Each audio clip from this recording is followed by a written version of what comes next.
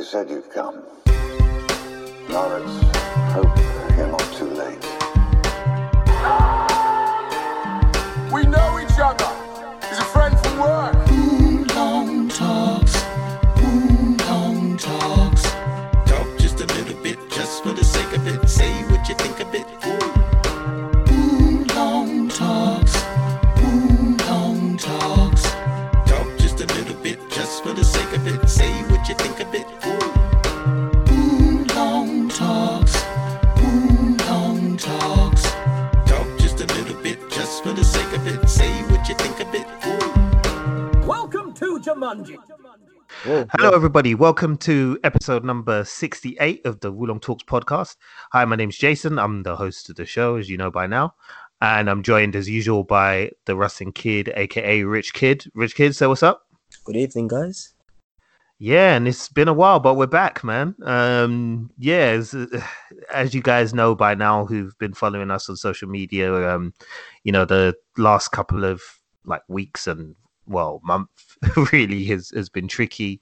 I've had a lot on my plate to be kind of juggling at the moment.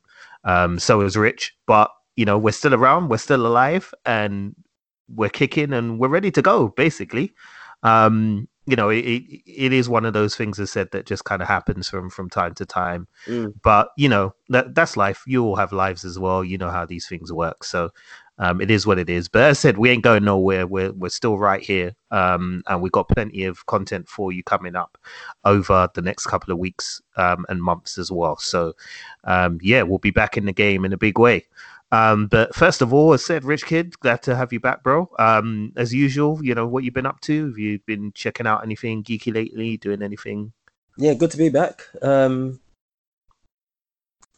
actually been consuming quite a bit of geekism since last time we were on air, and I've been the stuff I've been watching and yes, I haven't been reading anything, but stuff I've been watching, I've been really impressed.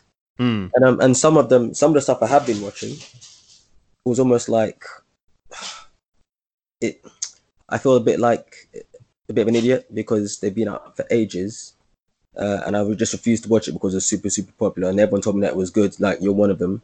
And I was like, man, maybe sometimes I should stop being stubborn, and I could have just watched this ages ago. Okay. So basically, that's in regards to One Punch Man, which has been out for a good little while, and everyone's been saying how it's been really, really good. And I just couldn't see it. I was like, I'm not sure how a show can just rely on one joke. And I'm not even joking. I put the first episode on, and the beginning when all this there's like this explosion and stuff like that, and the animation was just really, really good.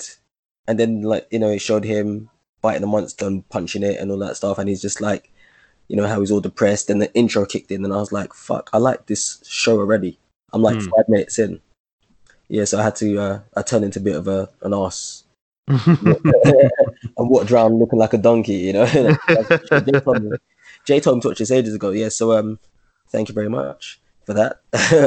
And I'm finishing Jessica Jones season 3.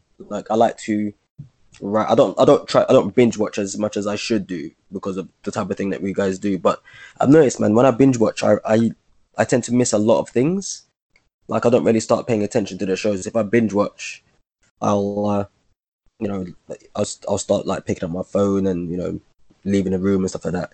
But if you watch episode by episode, you take more in. So that's why it's taking me so long to watch Jessica Jones. But it's a fucking amazing season, man. It was really, really good, and it just reminds me that it makes me upset about how they cancelled the Marvel Netflix shows. So yeah. But we're gonna have replacements soon, so we'll talk about that later on in the show. As well. Yeah. I mean, as you know, I flipping loved that Netflix Marvel universe, and I was hurt when it all got cancelled. But as it said, apart from Iron Fist, nobody's gonna miss Iron Fist. But as you said, we got some big news out of San Diego Comic-Con, and we'll jump right into that as soon as peeps. But Yeah, I mean, I'm glad you're finally getting into One Punch Man. You know, and going back to that, actually, you know what sealed it for me was the second episode, the beginning of the second episode, Yeah. where he gets bothered by the mosquito. Oh yeah. That is so funny. I was like, this show is just hilarious. Like, how have they managed to make this show so funny? Like, this show is better than a lot of comedy movies I've seen recently. Yeah. So, you know, I was really impressed by One Punch Man. I've finished season 2. Yeah.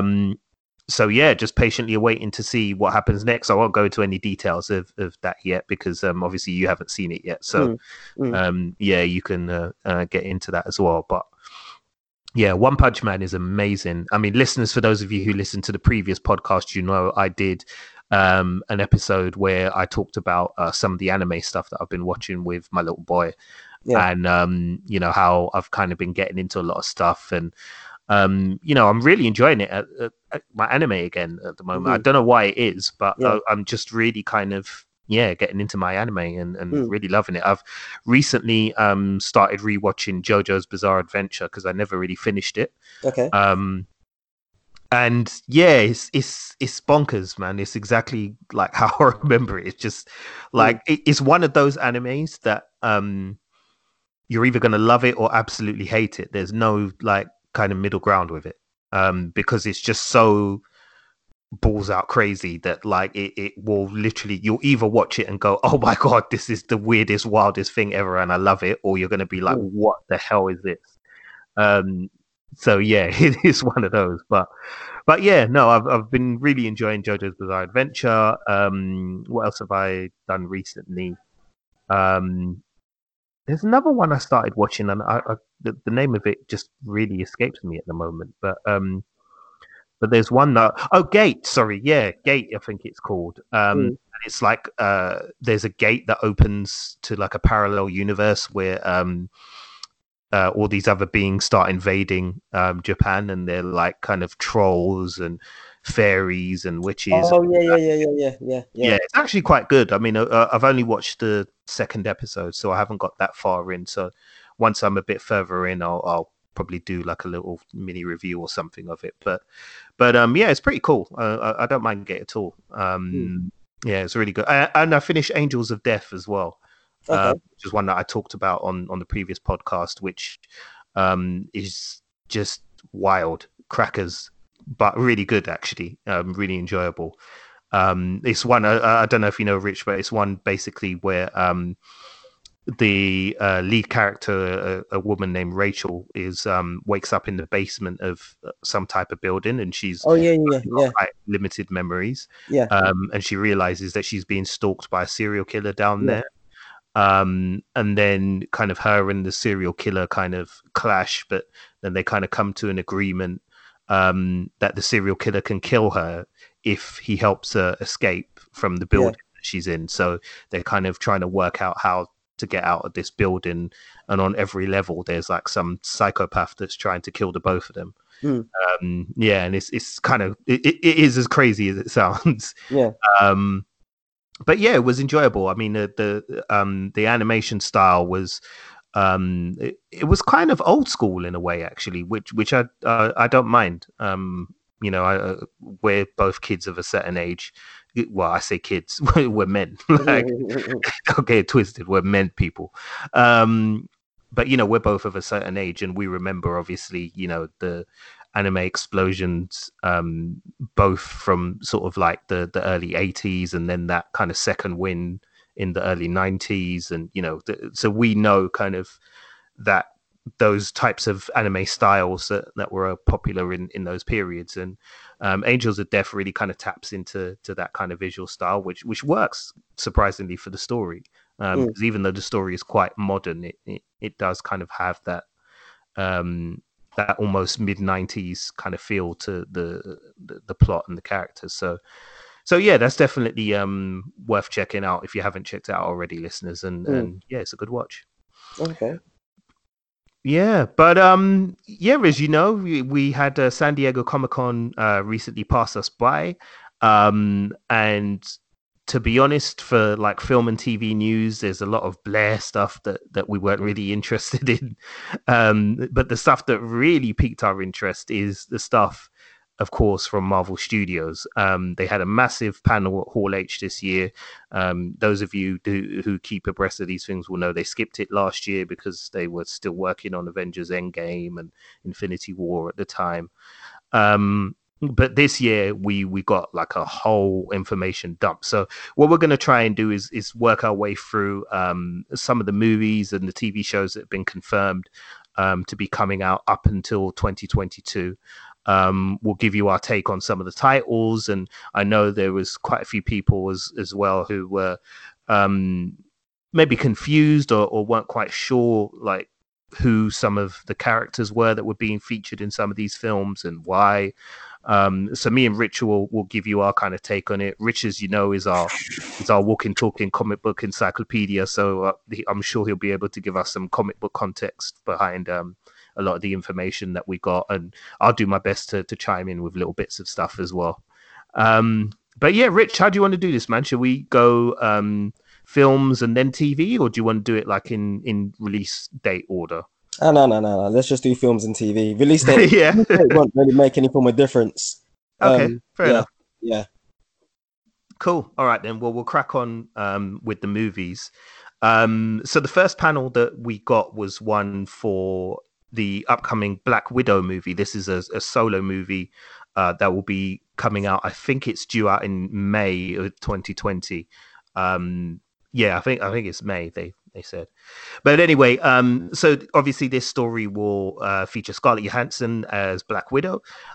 We didn't find out a lot about the story itself, although there was apparently a mini trailer was played for people who were in attendance. Okay. This trailer hasn't been released online by Marvel, which is not uncommon. They generally don't do that. Sometimes, they'll simultaneously release them, but generally they prefer to keep, the footage they show at Hall H kind of secret, so to speak. But there was a lot of descriptions flowing around online. So if you haven't read any of those, listeners, you can go and check one of those out and get up to speed. But the movie is set obviously in the past, so it looks like it's kind of set before. I think it's before Iron Man 2. So it's actually going way back. Yeah. So before kind of Black Widow's first appearance in the MCU in Iron Man 2. Black Widow will take place before then. I'm not 100% sure like how many years it is. They didn't really give that much information about it. Again, I guess because it's potentially spoilers. But what we do know is that this film will kind of track Black Widow's early beginnings as a spy in Russia. It will show kind of how the process that she went through in order to get there, and then kind of why she ended up leaving. The cast looks pretty stacked on it as well. There's a lot of people in there. I mean, there's Rachel Weisz is in it, which is like jaw dropping to me. I was like, Rachel Weisz, flipping hell, like and there was quite a few of those. Sorry, she hasn't been around for a little while as well. Yeah. I mean, she's kind of done some indie stuff, like really small indie stuff, and I think she did a stage show, but that was about it. She really hasn't done any massive mainstream stuff. For a while. So I was like, wow, okay. Florence Pugh is playing Yelena Belova. Rich can explain who Yelena is in a bit. And David Harbour from Stranger Things, Chief Hopper, is Alexei Shostakov, I think his name is. And isn't he the Red Guardian, I think he's called, or something like that? The Red Guardian. Yeah. So, Rich, I mean, if you don't mind, just to explain a little bit about, who particularly those two characters are, Yelena Belova and the Red Guardian, because they're quite significant potentially to the story, right? Yeah. Well, we'll start with Red Guardian. I mean, from what I can remember of him, he's almost like the Captain America, but in an iron suit. So it's like basically Captain America, Iron Man kind of character. He's basically. Oh wait, hold on. Red Guardian's the one of like he's not the one in the actual suit, because there's basically. Sorry, I'm getting mixed up, listeners, because they have their own. The Russians have their own versions of the Avengers. And And basically, what it is, at some point in the comic books, I think there was one writer, and he was like, "Yeah, it would just make sense that all these countries would have their own superhuman characters or superhuman like soldiers or heroes, and some might even be mutants, and there might be some that we might actually create and stuff like that." So they had their version of Captain America, their version of Iron Man. There was a lady called Darkstar that I remember who could control the same dark matter that is actually inside Tyrone. Right. Like the guy who plays Cloak from Cloak and Cloak, Thunder. Yeah. So they've got their team, but even though they're a superhero team, they're a lot more connected to their government. So they're a lot more like KGB kind of like stroke rogue agents as well. So they do a lot of the dark stuff. So it's going to be interesting because I want to know if basically that's going to mean that the type of training that Natasha's going to get in Black Widow movie is going to be crazy. We're going to be seeing like maybe hopefully crazy superheroes in another country. We've only ever seen just Americans. I mean, like, that's it. We know there's like, in the comic books, there's groups like Excalibur, which are based in London. You've got Alpha Flight, which is based in, Canada. Then you had Big Hero 6, which was based in Tokyo. And it all had their own unique take on things because of where the country they all came from and their different types of training, different culture. So, yeah, I'm really interested to see if they're really going to make it seem like this is based in Russian culture as to how they deal with things. Or is it just going to be like, they're just put in a place and they just happen to speak Russian? It's like, yeah, they speak Russian, just Russian, that's it. I don't know if they take really, really important Russian things that if a Russian person was to watch it, they'd be like, yeah, that probably seems about right. That would happen. So I'm really excited about that. Yeah. I mean, it does sound really interesting. It sounds like we're gonna get, very much a spy movie, obviously. And given how well the MCU did its last spy movie with the Winter Soldier, it definitely, if they take a leaf out of that book, it definitely sounds like we're getting something really exciting. One of the rumors that's been flying around is that the villain of the piece will be Taskmaster. Oh my gosh! Well, yeah. I mean, for those of you listening who know Taskmaster, you'll know why we're excited by that, because boy, all bets are off if that's the case. Yeah. But again, Rich, for the benefit of people who don't really know Taskmaster, I mean, I suppose if you played the Spider-Man game, the recent Spider-Man PS4 game, you might know a bit, but yeah, for comic book kind of context, like, who is Taskmaster and why are we so excited? Listen, it would be my fucking pleasure to tell you that. Like, the thing is, he's just this, I don't even remember like the back. I don't remember like his real name or anything like that. I can't remember. No, in fact, yeah, he's got like a really, really tragic story. He's actually a good guy. You find out like later on down the line, like he's actually a good guy, but because he's so good at what he does, the missions that they send, when they recruited him, the government, the missions that they were sending him on, started to have like really bad effect on him. And he was like, he preferred, I think he's like, I prefer to be mind wiped after each thing, but then somehow in the mind wipe, he's got this own persona. And that persona is a bit of a dick and like tends to do bad stuff. But generally, he's a good guy and used to work for SHIELD. But the power that Taskmaster has is that anything he sees, he can mimic. So naturally, no matter where he goes, he's either going to be training people. So he's like the main trainer for, I think, the agents of, I think, is AIM and Hydra. Like he's taught everybody. So. And it doesn't have to be like he has to fight somebody to figure out how they move and stuff like that. No, he can literally just watch a videotape and he'll just learn the body language of that person and he's then able to fight like that person. So he's been able to go toe-to-toe with Captain America, Spider-Man. I remember reading a comic book and basically it's one of the things where this amazing gift, which the reason why we're so excited is because, like Jason said, we've seen what they've done with the Winter Soldier. The Winter Soldier versus Captain America, that's easily one of the best fights for me put on screen, full stop, let alone just in like one of the Marvel movies or like a superhero movie. It's just it just plays to the character. So I'm looking what they've done with that. So you're literally gonna be seeing this guy maybe getting into a fight, doing like a boxing stance, then maybe straight into like a Thai boxing stance, then maybe into a Wing Chun stance. It's gonna be beautiful to look at if they do something like that. Yeah, that's just gonna be crazy. Like that's gonna be like John Wick times 10. I'm watching it just for Taskmaster. I'm just gonna be brutally honest.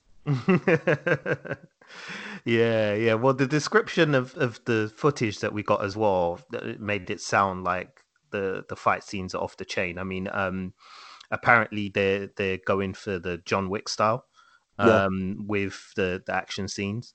So if they can get half of that right, then we're in for a good look. So so what I was gonna say is that basically when there's two people that he's actually afraid to fight, and funnily enough, one of them isn't Captain America.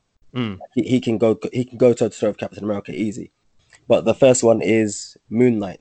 And the reason why I'm actually bringing those two up as well is because if they're bringing Taskmaster into the MCU, there has been this rumor for years that they're trying to figure a way to bring Moon Knight onto the scene as well.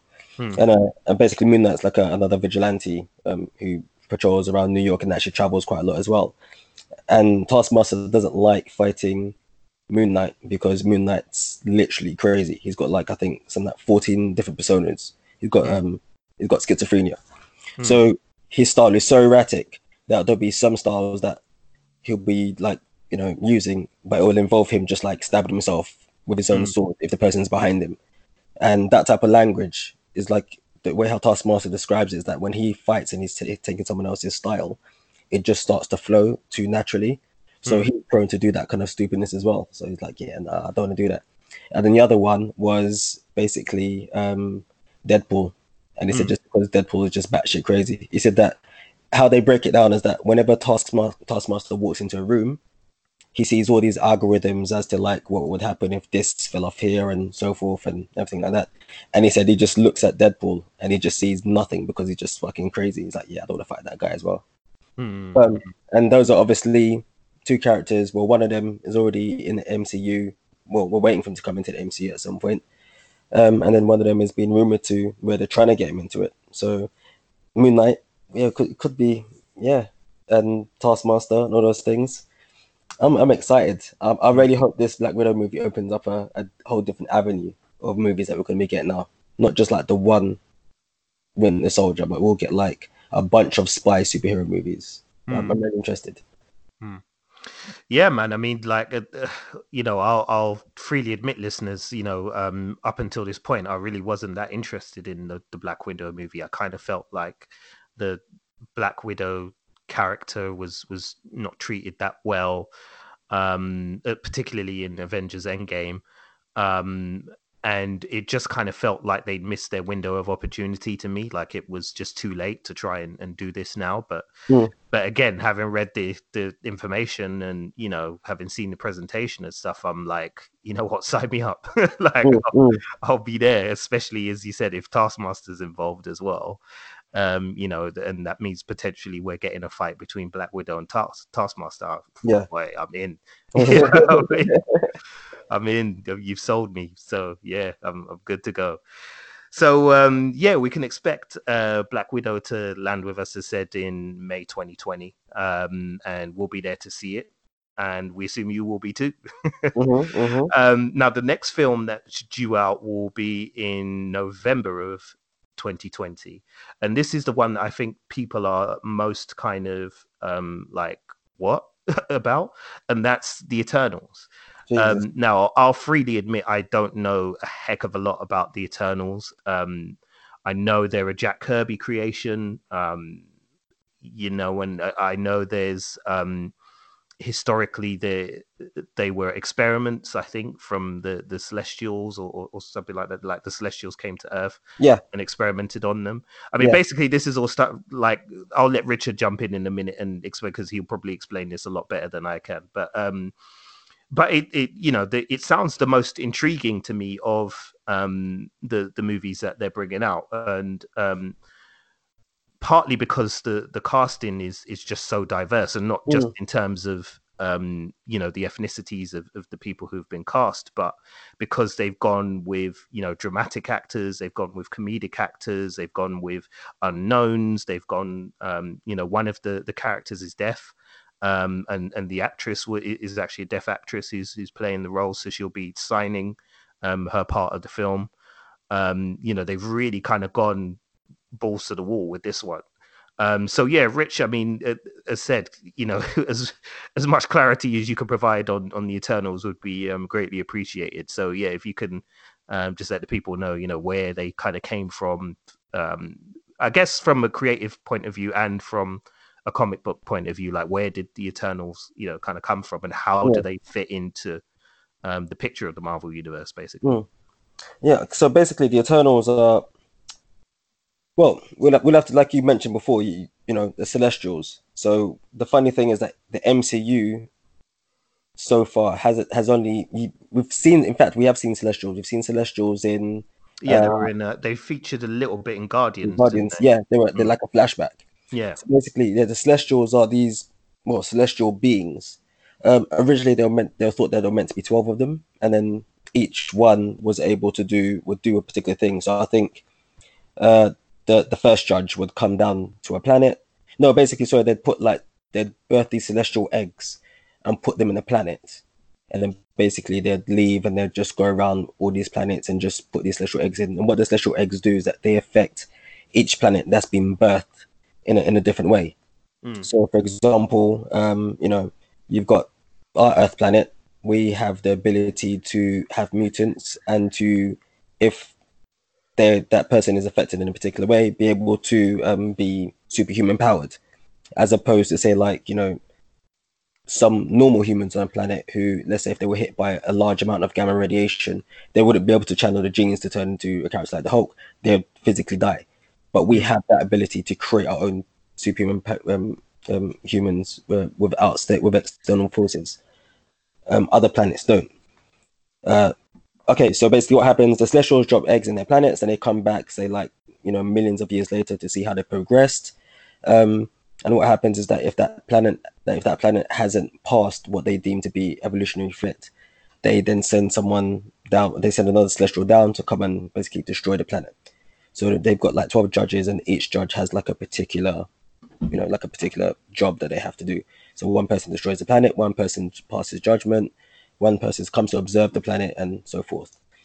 And the Eternals are basically an offshoot of us. So they're almost like they predate any form of our type of humans being able to create, superhumans. They were just born with these powers. And they were deemed worthy by the Celestials, and then they basically moved away and, did their own thing. But what it is that they've always meddled in the history of our humans. So when you read the legends of Greek heroes such as Icarus and Athena and Zeus and everything like that, they are those characters. They're basically they came down and they meddled and did a couple of things, and then stories were told about them. But it's also the same thing with the Olympians. So the Olympians and the Eternals, they've kind of meddled in each other's own history because they've all got characters which are similar to each other.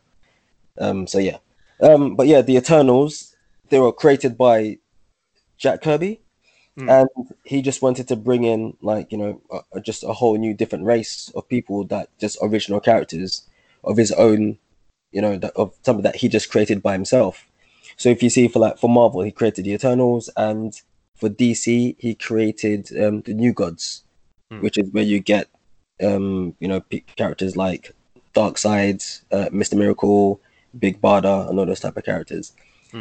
But basically the Eternals were just his thing of just really trying to do something different and new, and they didn't really appear in Marvel comics until afterwards. And they've got a really, really strong cult following because it's just some of Kirby's best work. Although I've noticed that the DC readers won't like the Marvel readers, and the Marvel readers won't like the DC readers because they'll be well, these characters are just knockoffs of each other. But I'm interested to see how they're going to be brought into the MCU, because we kind of even have our own set of those super powered people anyway in the Guardians, Yes. don't Yeah. we? Hmm. Yeah. So I mean, yeah, it's gonna be It's gonna be interesting. There's I used to read a couple of comics that had some of the characters appearing in it because they're the type of character. The Eternals are the type of characters that they got bored and they'll be like, okay, I'm gonna go and just do this. Like I said, they've always meddled in the history of the humans. So sometimes certain characters have been part of like the Avengers. I'm sure like one of them has been part of like the Fantastic Four at some point. But yeah, it's going to be interesting. I want to see what spin they're going to use to bring him in because it's not going to be easy.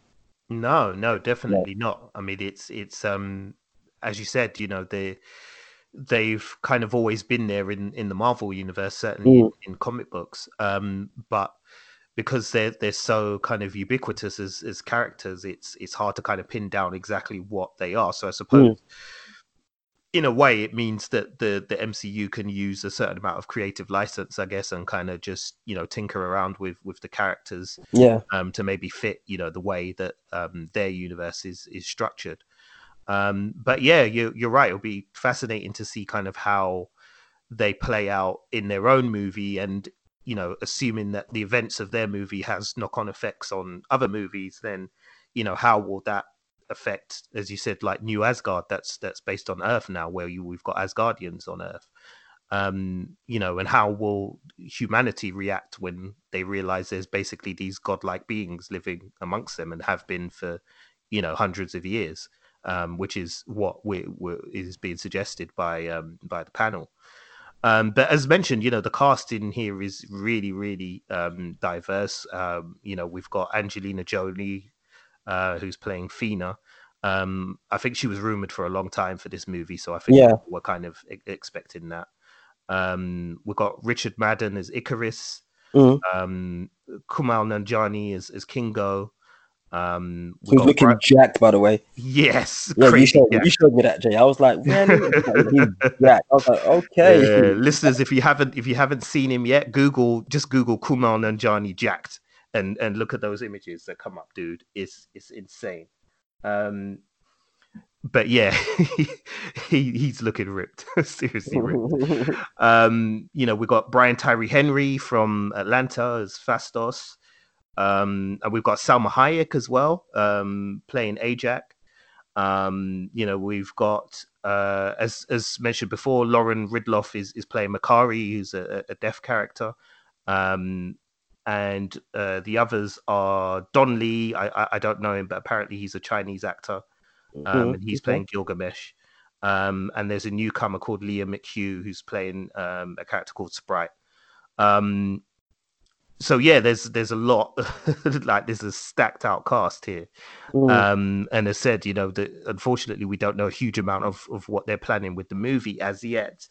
But there's a lot to be kind of, as I said, get the brain cells going and get you thinking about, where they're going to go with this movie and how it's going to impact other Marvel movies going forward. So yeah, I'm looking forward to the Eternals. Definitely, I'm definitely looking forward to it. So yeah, make sure you guys check that out. That will be out on November the 6th, 2020. So yeah, we've got quite a way to go still for that, unfortunately. But it is what it is, man. If we're patient, they'll bless us. And speaking of blessings, boy, the next movie, well, this one was kind of funny because watching the panel, they called the director up on stage, and then, Kevin Feige said, this is the movie we're going to be working on. And it came up with the name Shang-Chi, and it just showed Shang-Chi. And people were kind of like, huh, okay, what's Shang-Chi? And then like they slowly revealed the rest of the title and the Legend of the Ten Rings, and then everybody in the audience went nuts. So for those that don't know, Shang-Chi is basically a martial artist who's from China, right? Yeah. I don't know kind of what group affiliations he has in the comics. I know he's popped up a little bit in I think the first Civil War as a character. Yeah. He popped up in that. But generally yes, he was in Heroes for Hire. That's right. Yeah. But generally he kind of is a character that is really, really niche, as in, like, you know, he was created, I think, in the 70s, wasn't it? Around the sort of martial arts movie craze in the United States, and Marvel tried to kind of take advantage of that. And yeah, you know, he's a highly skilled martial artist. We don't know a lot about the plot of this particular movie, but we do know that, as with the name of The Legend of the Ten Rings, that the villain of this movie will be the Mandarin. Now, that name will probably be familiar to you, especially if you're a fan of the Marvel movies, because you'll know there were a lot of references to the Mandarin in Iron Man 3. Now, in that movie, it turned out that the person who supposedly was the Mandarin was actually an actor, and had been hired by the bad guy of that movie to kind of play that role. That was a controversial decision, to say the least. For me, it kind of annoyed me a bit. But for other people, it worked. You know, so I could see it was one of those kind of gambles that you take creatively sometimes that can go 50-50. But, you know, the news that the Mandarin is coming back really kind of excited people in Hall H, and I think excites us as well. And the fact that he's going to be played by a fucking legend of Hong Kong cinema in Tony Leung Chua. God damn. Like, wow.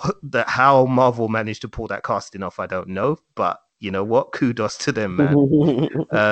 Listen, the House of the Mouse, man. That Disney money, baby. That Disney money. They was like, hey, listen, come. come. We need to talk. Think about it. Like, Tony Leung, would you say that in China, let's say when studios in China approach him for a film, like he's the RDJ of China. Yeah. That's a fair comparison. Like he's got that power.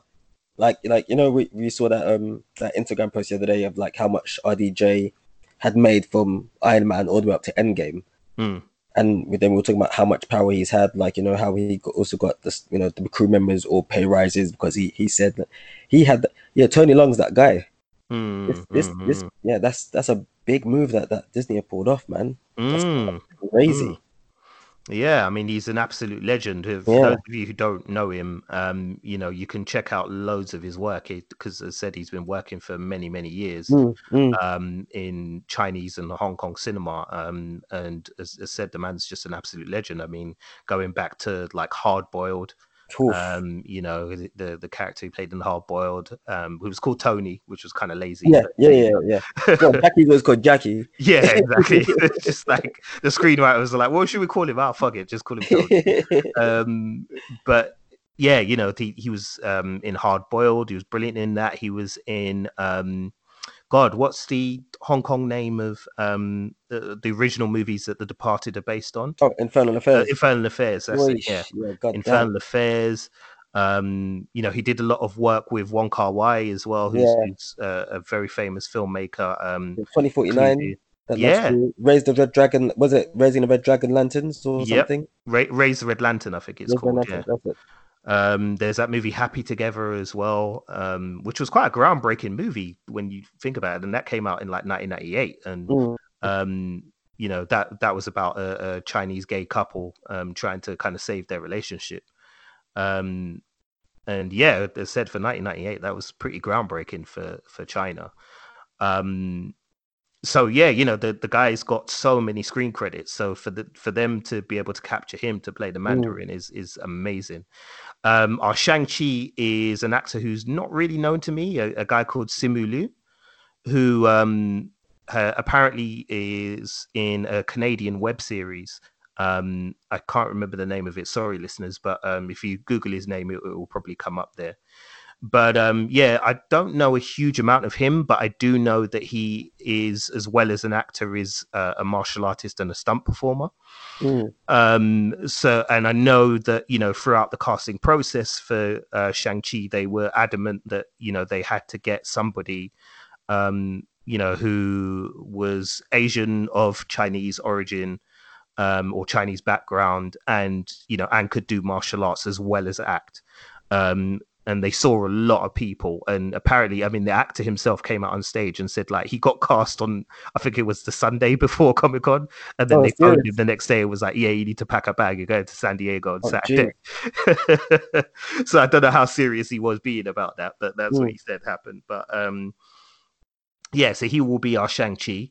And we have Awkwafina as well, the rapper and actress. She will be playing a character in the movie, although it's not been confirmed who she's playing. So, Rich, again, you know, from sort of the comic book perspectives, kind of where could you possibly see this story going? Because I don't know any, you know, I've read a couple of Shang-Chi books, but I don't really know any like major storylines or anything like that he's been involved in. So do you think they're likely to go back to his original sort of books from the 70s for inspiration, or do you think they might try and just, you know, create their own storyline and then feature the Mandarin in it? No, I think they'll go back to that, the 70s type of thing.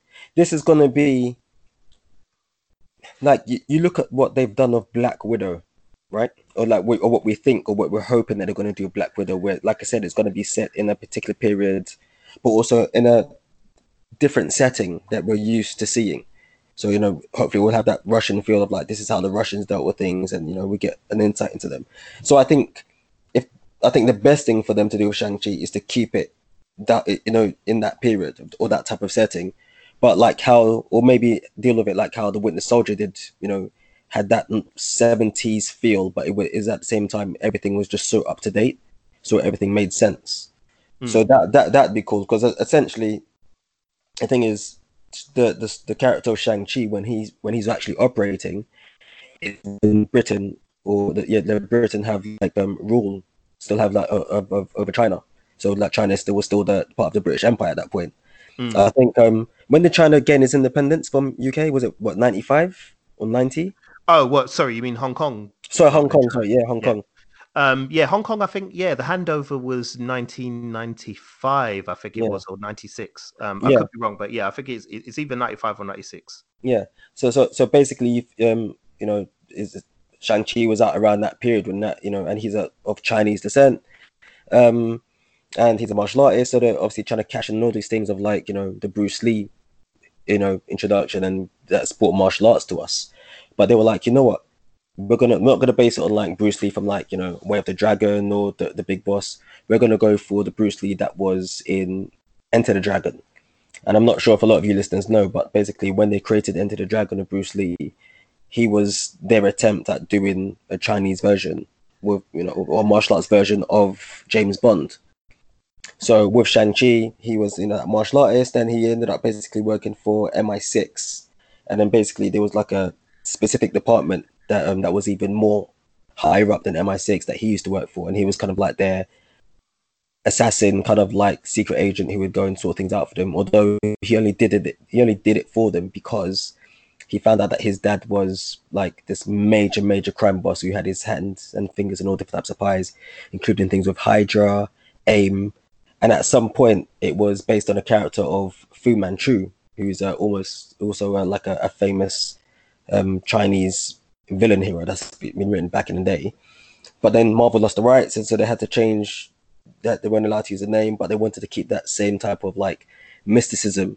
So even like the character Fu Manchu, he was like a Chinese version of Doctor Doom, who was like super smart, didn't really use his physical strength to take people down, but if he did, he would be able to. He could do magic, he could do science. He was just an amazing guy. So you had, you know, Shang-Chi chasing these type of things. So in the way how Marvel have listened and at the people who were upset and how they dealt with the Mandarin in the comic books, I think they're really going to go balls to the wall with that villain for Shang-Chi. I reckon this film's going to be fucking epic. Yeah. It's going to be epic. It's just, if this is going to be a martial arts film, that's it. It has to be. It has to be. I want it to be John Wick. Yeah, I think it's definitely going to be a flat out martial arts movie. I mean, from all the casting calls they've been putting out, and you know, from all the kind of noises that Kevin Feige's been making, this sounds like it's just going to be a flat out, like Black Widow is as a spy movie with superheroes. I think this is going to be a martial arts movie with superheroes effectively. which is awesome. You know, I mean, one of the things that I love about this phase and what Marvel have been doing is, you know, they've been happy to kind of try out different genres and try out different styles. And so they're, you know, they're still obviously Marvel Studios, and, you know, they have their formula, and some people like it and some people don't. But one thing they always try to do is to try and add some different layers and elements to a movie, so that it feels like, you know, a romantic comedy, or, you know, it feels like a space opera, or it feels like a spy thriller, or it feels like, you know, something else. So this really feels like it's going to be, you know, the martial arts movie that we've been waiting for from the MCU. And yeah, I'm really excited for it, man. Really excited. And as said, you know, the addition of the Mandarin is just brilliant. And just quickly, Rich, as well, the you know, the 10 rings of the title, what does that refer to? Well, the 10 rings refer to the rings of the Mandarin. So in the comic book, the Mandarin was basically this character with, I think it was just like a lowly villain who was basically just got caught up in like a bad heist. And what happened is that he was trapped in a cave. And in this cave, there was like one ring.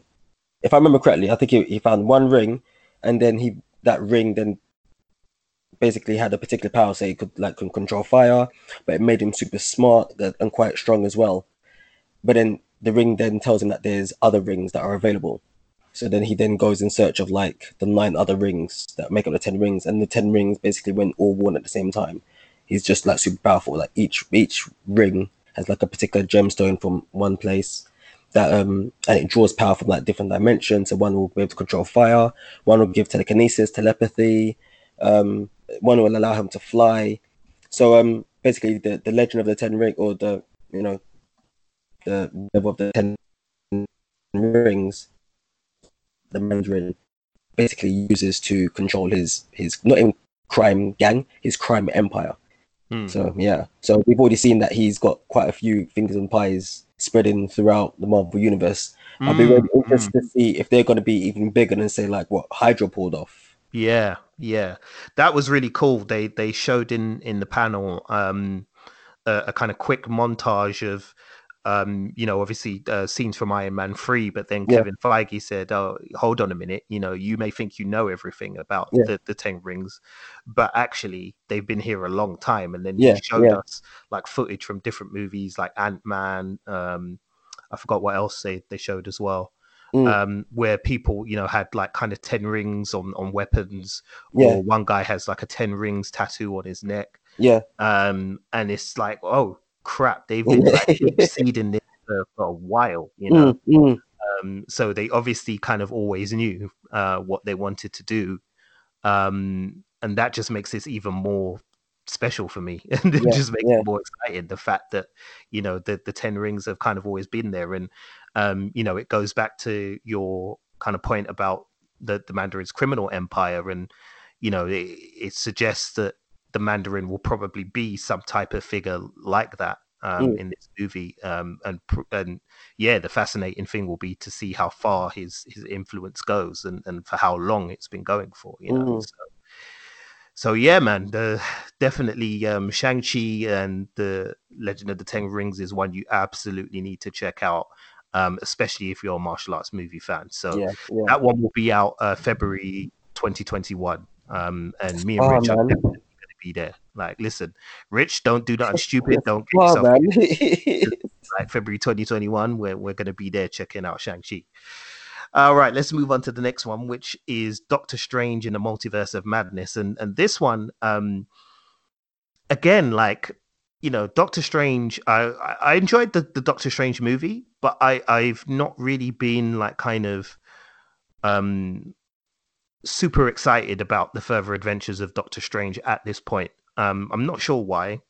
You know, I enjoyed what he did in Avengers Infinity War in particular, and I think, you know, that's kind of how I remember Doctor Strange being used as a character in some of the comic books that I read.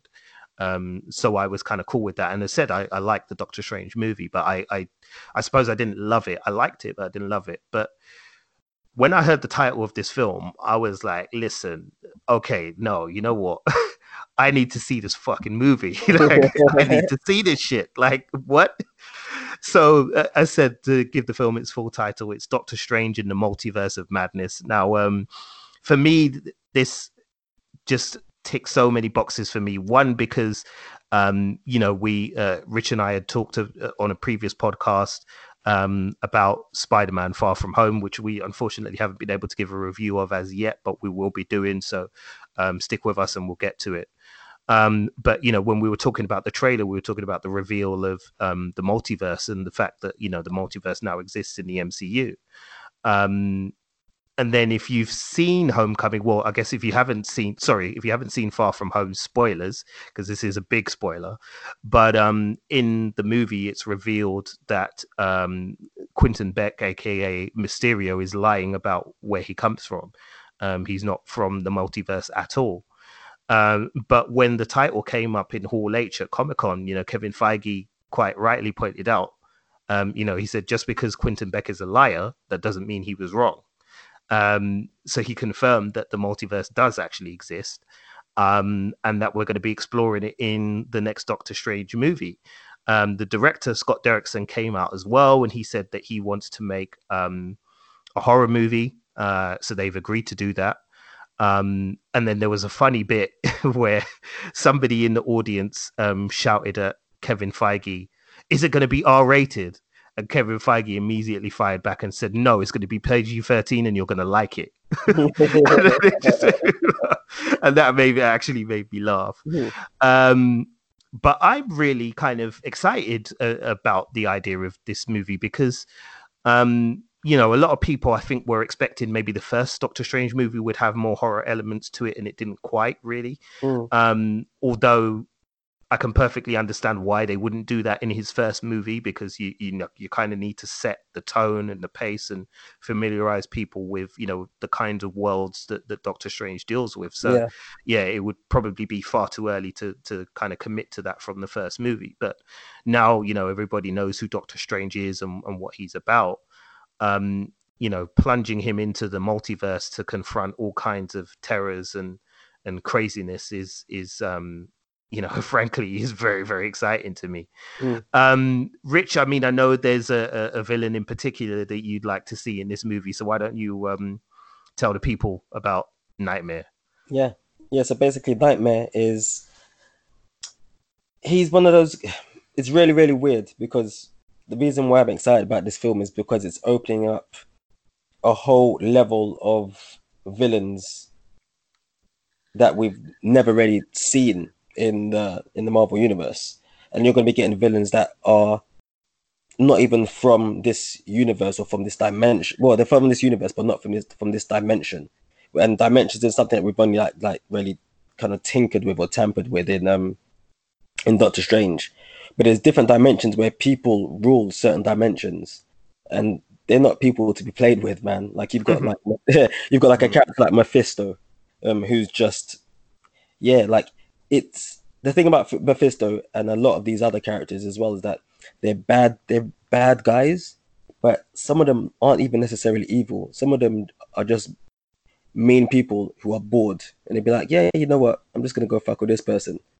Like with a character like Mephisto, he'll be like, yeah, I'm bored. I've got this demon that I keep in my back closet called Mephistos. No, sorry, not Mephistos, Zatharos. And you know what I'm gonna do? I'm just gonna go graft that demon onto somebody and just watch him wreak havoc, and at the end of it, just get that person's soul. I'm gonna do that just because I'm bored, just because I like to collect souls.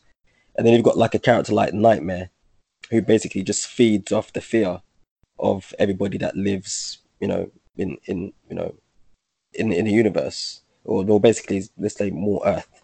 And he just goes just hunting and just collecting all the fear and just going around just causing havoc. But in his dimension where he lives, he can control anything and everything. He can create life, he can destroy life. This is going to be a fucking head trip. Because the first Doctor Strange was super trippy. Yeah. Like the first Doctor Strange is one of, I think it could be in my top five Marvel films. Like it was just so on point for what Doctor Strange is and what he should be bringing, or like bringing that different aspect into this universe that we've missed. We've got like the science fiction part with Iron Man and so forth, and we've got the kind of like the ground level of like what happens in the government of like Captain America, and then then we've got the gods with like Thor and everything. And then we're gonna have like bona fide dimension hopping magic. This is gonna be crazy. This is going to be crazy. Yeah, I'm super excited for this. And the fact that it's got Scarlet Witch in it.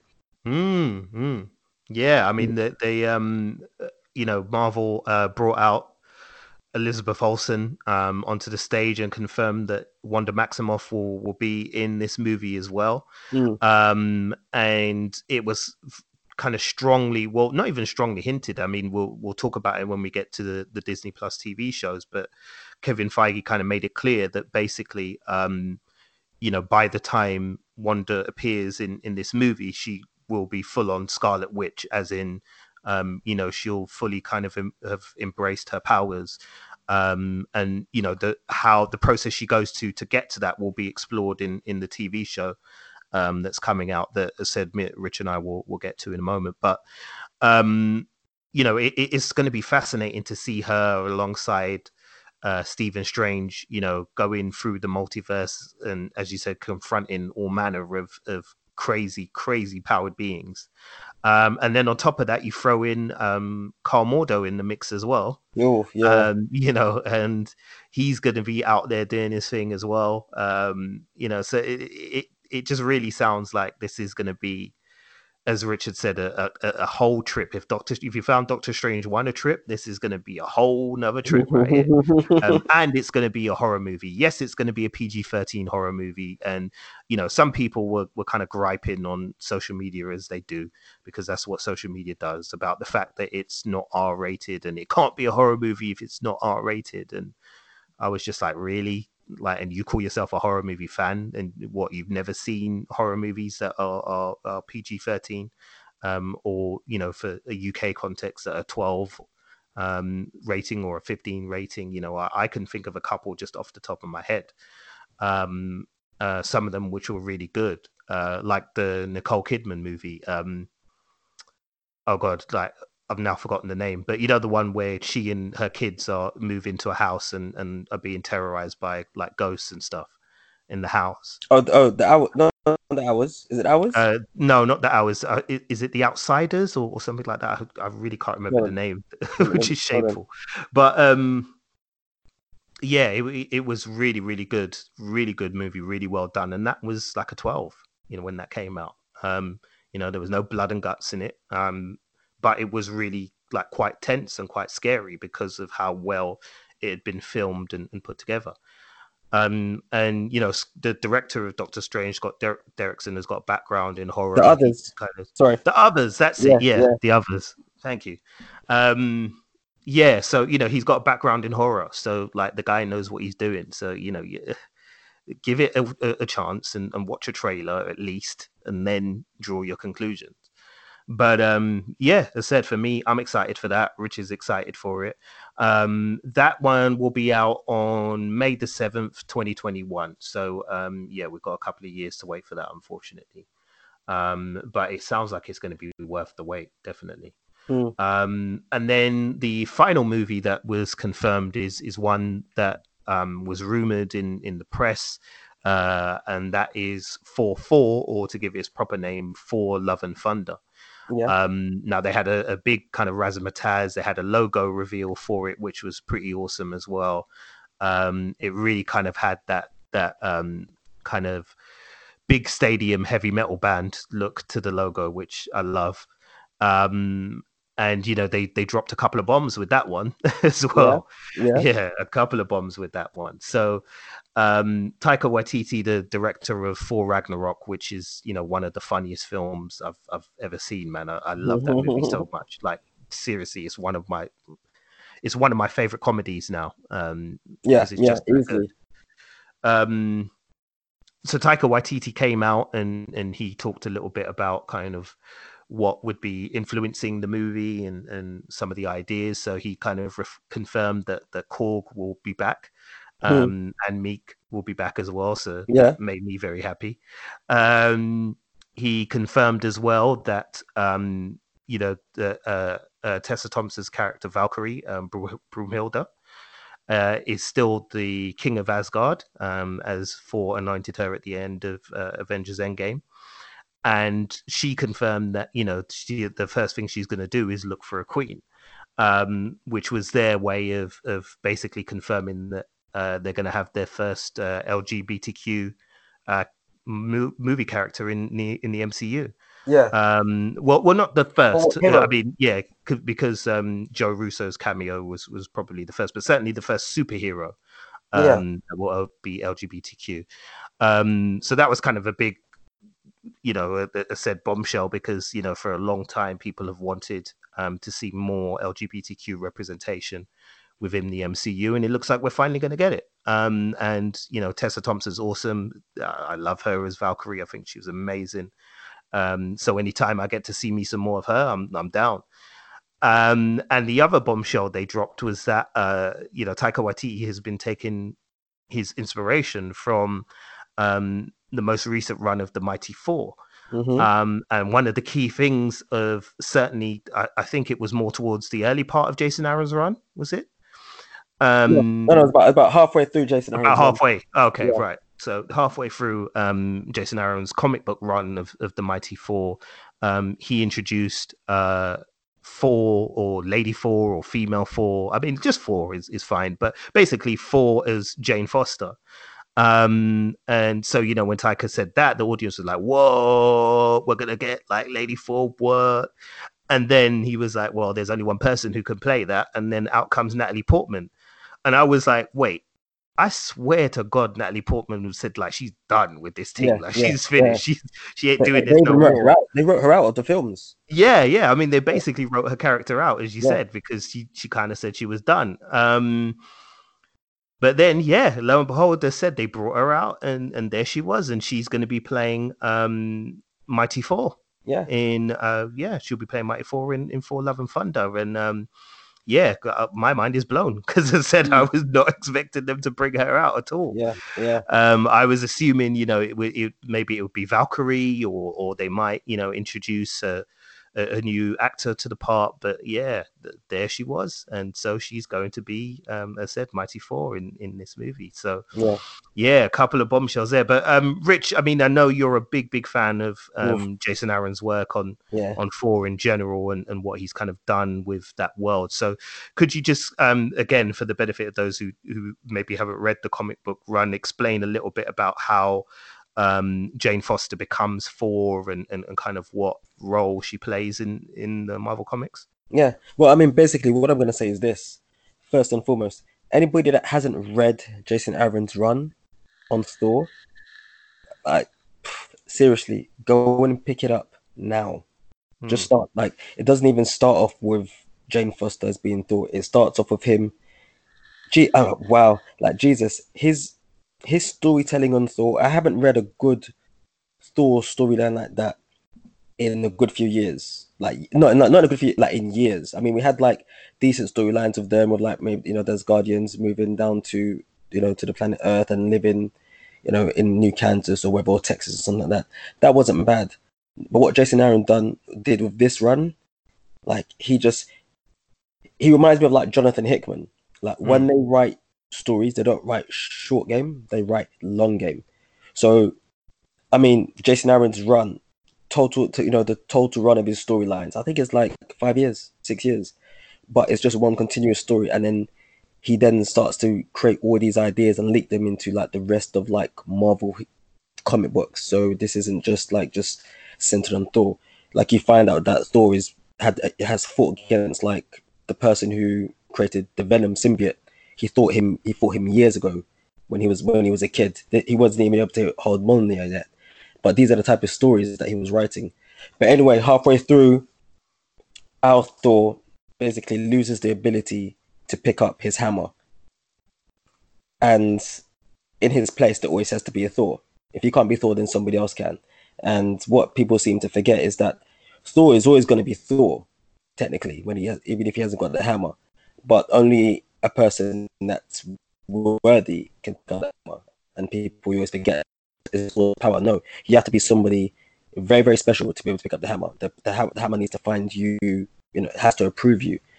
And we've known, obviously, in the MCU, we know that Odin can pick it up because it's him that put enchantment on the hammer. Or basically, the hammer allows him to pick it up. There's been a bit of a retcon. We know that the Vision can pick up the hammer because he's a symbiote, and probably because he'd only been awake for like an hour. So there was no concept of good or evil in him for the hammer to not find him worthy. So then by default, he's able to pick it up. And then obviously we've got old good American, the America's ass, Captain America, who's super worthy, who can pick it up, and use as is. And then basically there always has to be a Thor if there's nobody worthy to pick up the hammer. And I think Thor's mother basically calls down or sends the beacon down to Jane Foster and tells her to come up and pick the hammer up and to become Thor. Now, the kicker to this is that Jane Foster at this point is suffering from cancer. And she's refused all type of medication from Thor and the Asgardians to cure the cancer completely. Not if they try and battle it, they can just cure it completely. But because she's always worked in the medical profession and she's seen people live and die and she's helped people, survive death or help people ease their way into death, she's an amazing person. She's worthy. So that's why she's able to pick up the hammer. Now, the thing is, every time she changes into Thor, she obviously has the same powers as Thor, and she's just a female Thor. But every time she strikes the hammer down and changes back to Jane Foster, whatever chemotherapy she's had during that period before she changed, it reverts back to zero. So if she's at stage 4, basically what happens is that she changes into Thor, she's superhuman powered. When she changes back into Jane Foster, it doesn't go back to like just normal stage 4. It might be like stage 4.1. So every time she's using this power to do good because the hammer finds her worthy, it finds her worthy because she's doing the right thing, because she's helping all these millions of people throughout the universe. But every time she changes back to normal, she's slowly dying because the cancer's taken over her body. So it's this double-edged sword where she's got this need to do good, where she's just not confined to a hospital. And then you've got the hammer that finds Jane Foster worthy, and we find out that the hammer has a form of sentience. It's like it understands things, and it finds Jane Foster so worthy that Jane Foster can do things that Odin couldn't do with a hammer, or Thor couldn't do with a hammer, because it didn't respect them enough to allow them to do particular things. It's an amazing story. It's so good. But I mean, if Taika Waititi can bring in just a little bit of that into this Love and Thunder film, we're blessed. We're blessed. We're blessed. But like I said, anybody who hasn't read Jason Aaron's run of Thor, go and pick it up. Go pick it up. Yeah, definitely, listeners. Take that recommendation as read from us. Go and check out that comic book series. It is amazing. I haven't finished it, but I have read parts of it, and what I read of it blew me away. So you've absolutely got to go and check that out for sure. So that will be out with us in November 2021. God, these films feel so far away, man. But in the meantime, we do have some new additions to the Marvel Studios lineup, and these will be TV shows. We don't know exactly how long or how many episodes they're going to be. The rumor is there'll be about 6 episodes each for each show. But they're being treated as Marvel Studios productions. That means they're going to have high budgets. So you won't be getting no TV level CGI and things like that. They're going all in on these. And they'll be released exclusively on Disney's new streaming platform, Disney Plus. So yeah, another reason for you to fork out some more money for a streaming service. But it looks like there's some quite interesting titles that are coming up on here. The first one that we'll get is The Falcon and the Winter Soldier. We didn't get, again, a lot of detail about this from the panel. They were obviously trying to keep everything under wraps. But it's rumored to kind of be about kind of how Sam Wilson and Bucky Barnes kind of adjust to life without Steve Rogers around and kind of post Avengers Endgame world. and kind of confronting different, challenges and different threats as they come about.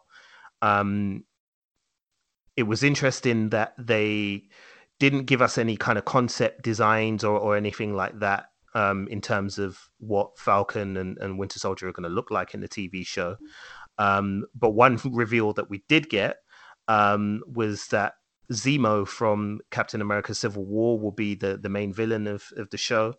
And they did like a really cool thing where the actors were talking on stage, and then like the lights just blacked out.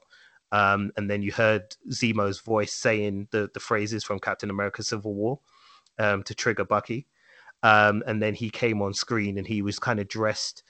You couldn't see fully how he was dressed, but I don't know if you've seen the pictures yet, Rich, but you can see kind of like his face and his shoulders. Yeah. And from his shoulders, you can see he's wearing like a kind of fur-lined jacket, a bit like what he wears in the comics. And then there's a still of him with the purple mask on as well. So they've actually kind of gone and embraced the character's roots. And, I'm really excited for this show, partly because I quite enjoyed the Sam Wilson as Captain America comic book run that I read recently. So I'm interested to see kind of how the show deals with that. I'm interested in, where the Winter Soldier is at as well. But mostly I'm interested in Zemo, because Zemo was such a good character from Civil War. I mean, effectively, he was a terrorist. That's what he was. Yeah. And it meant that his character was just super duper grounded. So, even with all the kind of crazy superhero shenanigans in that movie, there was always a sense that he was a real threat, because he was not some guy who could chuck fireballs and this and that and the other. He was a guy who was smart, who had to kind of outthink, the Avengers. He couldn't use his might to do it. And so to me, that's what I really am looking forward to with that, But yeah, what's your thoughts on the TV series? I mean, is it something that's kind of interesting you in terms of what you've learned so far? I mean, I know it's not a lot, but yeah, I'm excited. I'm really excited. Like, I'm excited in the relationship between the two, because I this is what I feel. I think we're going to get from it. Is very much going to be about them dealing with, with Baron Zemo being the villain. But I think you're going to get this throughout some of these films and throughout some of these TV shows. This is going to be there's going to be us seeing them dealing with stuff that's happened since the blip, as they now call it. So it's them adjusting to certain things. So, for example, I'm really interested in the relationship that's going to be between Falcon and Bucky. It's like they're guys that really shouldn't like each other, and they do like each other, but they don't like to show that they like each other. But they've got that mutual respect for Steve Rogers, and so they know that they've got a position to fill. I like that. I like this. I want to see how that relationship's gonna flourish without the glue between the two of them. They're two characters that would have laid down their lives for Steve. Single-handedly. And now that person isn't around, technically they don't really need to hang out, to be honest. I'm really looking forward to what I hope happens, is that we see a bit more of a human side to Bucky, because he's been awake now for a little while. We've seen that he's had a bit of like brainwashing with the help of the Wakandans, so I'd like to feel that he's becoming more adjusted to life now, the same way how Captain America became adjusted to life over a certain amount of time. When you watch the films, he'll always have that center core of like Steve Rogers, but he's adjusted to the times that, we're not in the 1940s anymore. There's a lot more red tape and things like that, but it's made me more human now that I realized my surroundings. I'm more used to it. I'll always be a man out of time, but I'm more used to it now. So I'm looking forward to that happening to him, but then at the same time having a character like Zemo, who has that one thing, which I can only imagine that once Bucky's adjusted to this thing, his fear of what Zemo has over him. I want to see I want to see Winter Soldier be the Winter Soldier with the Falcon, but I want to see the bad Winter Soldier pop out at some point. I want this to be equivalent of like when Angel used to have perfect euphoria by having sex in Buffy, and then he becomes Angelus, and then for like a little while he's just running around doing bad shit because he just want to be like, yeah man, do some bad shit, and then I want to see it be good again. I want to see that side. I want to see them explore, you know, how he's adjusting and how he's dealing with things, especially now that he needs to learn how to trust people. This is going to be really, really, really good TV show, I think. Then on the flip side, you've got the Falcon, who's got this, you know, this undying allegiance to, once again, this person that's the only thing that was keeping them together. But not just that, but he's now become his own hero. The person that he looked up to and would lay his life down for, he is now that person. Everybody now follows him. His word technically might be bond between a lot of people that wouldn't normally come together, because he's been given the AOK by this person who had that position formerly. That's a lot of pressure. Take into account that Falcon's backstory is that one of the reasons why he left his unit is because he lost his partner. So already we know that he's a leader, but he's lost somebody under his leadership. So now he's happy being, you know, the second in command and you know, and following that person. He's now been put into that position of having to lead not just, you know, a little group, but technically thousands of millions of people. He has a nation following him. This is gonna be a good show, man. Yeah, a good show. Definitely. So, yep, that's one to look out for, listeners. We don't have a release date for that yet. I guess it will be confirmed when Disney Plus finally launches, which is, I think, in the US in November of this year. So at some point we'll find out, but it will be some point in 2020 is when the series is expected to drop. The next one that they've got lined up for us is called WandaVision. Now, this one, by the title, you would have guessed, will feature Wanda Maximoff, aka the Scarlet Witch, and it looks like some type of return for the Vision, because Paul Bettany was there on the stage as well, and apparently this series is kind of crazy. They were leaning in very heavily to the fact that you know, this series is going to be a bit weird, and they've taken a bit of a risk with this one. They weren't willing to give away too much information at all, other than that, you know, tonally it will really shift throughout the episodes. They confirmed that it is 6 episodes for this one, and that, you know, tonally there's going to be like a lot of wild tonal shifts, and it's going to explore like kind of a lot of different themes, but again, they really were playing clever and trying not to give away the ghost too much. Some people have speculated that it's based on the comic book series, The Visions, that came out recently, where Vision kind of tries to have like a normal American life and builds himself a family of Visions. So some people have said it, you know, it may follow the tone of that, because the tone of that apparently is quite offbeat and off the wall. They may also obviously lean into a bit of Scarlet Witch's kind of comic book history and you know, the fact that her and Vision had children at one point, and, you know, all kinds of stuff like that. So yeah, we can expect everything and anything from this TV series, it looks like, to be honest.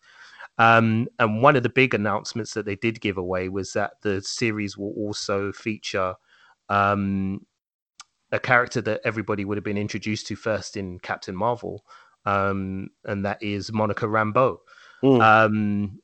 Now, that's a big reveal. I was like, wow, okay, like, you've not told us anything about the plot or anything like that, but you're telling us Monica Rambeau is in this as well. Like, Jesus, like, that's a big one. So, yeah, I mean, Rich, I mean, in Captain Marvel, you don't really get a sense of why the name Monica Rambeau is one that's you know, quite entwined with Marvel Comics history and it's quite important. So, you know, for those that don't know, could you explain a little bit about, from a comic book point of view, who Monica Rambeau is and why she's important?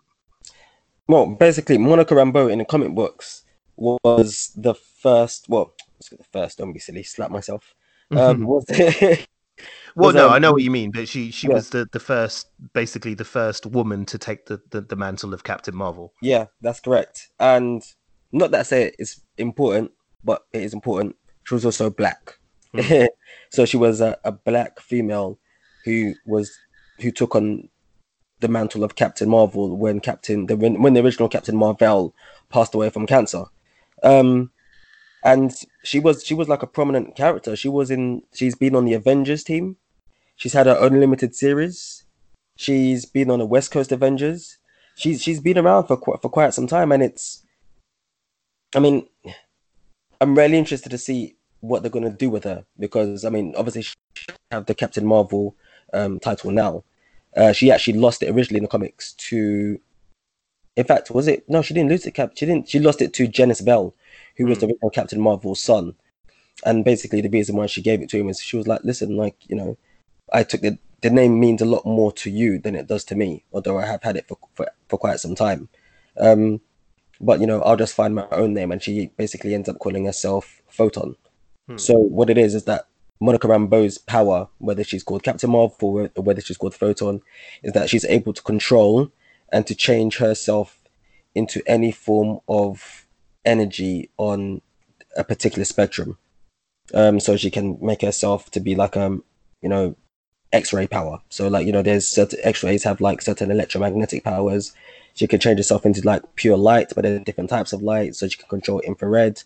She's a pretty badass character for real. So I'm really interested to see how they're going to bring her into this and if she's going to get those type of powers. Or it's going to be odd. Is it going to be a Monica Rambeau? In fact, is it going to be a Monica Rambeau from our MCU, or is it going to be a Monica Rambeau from another MCU? Because it's been rumored that, unless you said this already, the TV show is linked directly to Doctor Strange, Doctor Strange sequel, which is obviously about, which are going to be exploring the multiverse. So this is Marvel they've really stepped up their game with this Phase 4, man. Because I had when I'm saying out loud, I just remember I had worries. I was like, man, they've lost RDJ, they've lost Chris Evans. I mean, I can't see Chris Hemsworth staying for too long. They've lost Scarlett Johansson. I mean, Jeremy Renner, you're pretty cool, but they still haven't really shown you the respect I think you deserve. And Hawkeye, are you going to stay on because you might get a bit upset? We're just going to be left with these new people. And then they unveiled this Phase 4, and I just went, yeah, Rich, you're a fool. How dare you? How dare you doubt them? Don't stand in the corner with a dunce hat. Don't ever doubt Mr. Feige. He knows what he's doing. Or as Kevin Smith calls him, our fearless leader. Yeah. But no, you're right. I mean, going back to Monica Rambeau, it's really fascinating that they've chosen to include her in this show. And it'll be interesting to see what they do. I mean, she was part of the Ultimates as well, wasn't she? Yeah, the Ultimates. Yeah, one came out with. Yeah, she was the lead of the Ultimates. Yeah, she's a pretty big deal. Yeah, so it'll be very, very interesting to see. And as Rich said, this series that Kevin Feige confirmed that this series is basically tied to the Doctor Strange sequel. So the things that they address in this TV show will, have repercussions for the Doctor Strange movie. So again,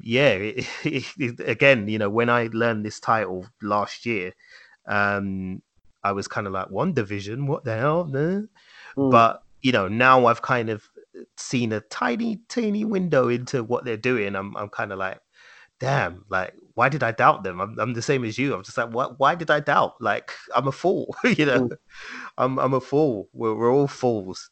But WandaVision is due out sometime in 2021. Again, they haven't given any like release dates for the TV shows, obviously because they're all appearing on the Disney Plus platform. So we'll have to wait and see what date comes out for that. I'm sure we'll find out some more over the coming months. The next show that they introduced to us was Loki. Now this is one we've known about for a little while. I think pretty much when Disney Plus was announced, they announced that there was going to be a Loki TV show straight away. And Tom Hiddleston was there at the panel on Hall H, and everybody was going nuts for him as they usually do. And it was interesting because he said that they obviously again didn't give away any details at all about plot, but he said, bear in mind that the last time you saw Loki, it was Loki at the end of Avengers Endgame who has disappeared with the Tesseract. And bear in mind that this Loki is not the same as the Loki that you saw grow into a different person by for the Dark World, and then for Ragnarok, and then kind of completing his redemption in Avengers Infinity War. He said this is a totally different character. This is a character who just had his ass kicked by the Hulk and is pissed, and now he's got the power of the Tesseract in his hand. So the fun kind of comes from watching what Loki does with the Tesseract, and it's been hinted that there'll be time travel involved, and that he'll appear at different events in human history. We don't know what he's going to get up to, but he is the god of mischief, so you have to assume, again, a pissed off Loki is going to be up to no good with the Tesseract. But it could be a fun show. This one, I think I am looking forward to. I'm not as excited as some of the other shows, but I'm interested. I am interested to see kind of what that type of Loki is going to do if, as the rumors are true, he pops up at different events in human history. Rich, how about you? How are you feeling about the Loki TV show? You know what? I think this is the one that I wasn't too fussed about. Yeah, I mean, don't get me wrong. It's like I'm happy that we've got Loki back. But then at the same time, it's like I suppose this is how he is in the comic, though, isn't he? It's like he's got the back and forth thing, and maybe they can bring him back to being like a really good villain. I really now was like the good guy, and I got being the good guy. Like in Thor Ragnarok, he was perfect, and so to change it back to like that evil Loki, I'm like, but we're just going back on a character that we've seen development with. Because the one thing I've always said is that before Loki became good, he was a really well written villain, and I think a lot of people seem to forget that, and they forget that because he then became this caricature of himself, which is still a good, still a good version of him, but then remember where the characters come from. But if you remember that evolution, do we really want to go back to that? I don't know. Like I'm just, the only thing that I'm excited about is just to see Tom Hiddleston play the character, but I'm not. I think this is something that I could be like, yeah, I don't really need it.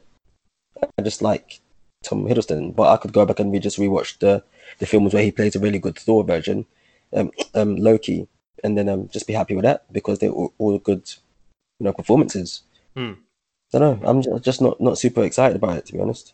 Yeah, that's fair enough. As said, I'm not overly excited by it, but but I suppose I'm curious. They've piqued my curiosity, so I'll definitely at least watch the first episode, and see what they've got planned for us there. But yeah, Loki. I think we're lukewarm on Loki. We're not necessarily red hot on Loki, but yeah, we'll wait and see. I mean, Tom Hiddleston's back, and he's a very charming actor, and as Rich said, he did a great job with the character of Loki across the movie. So we wait and see what they have in store for us.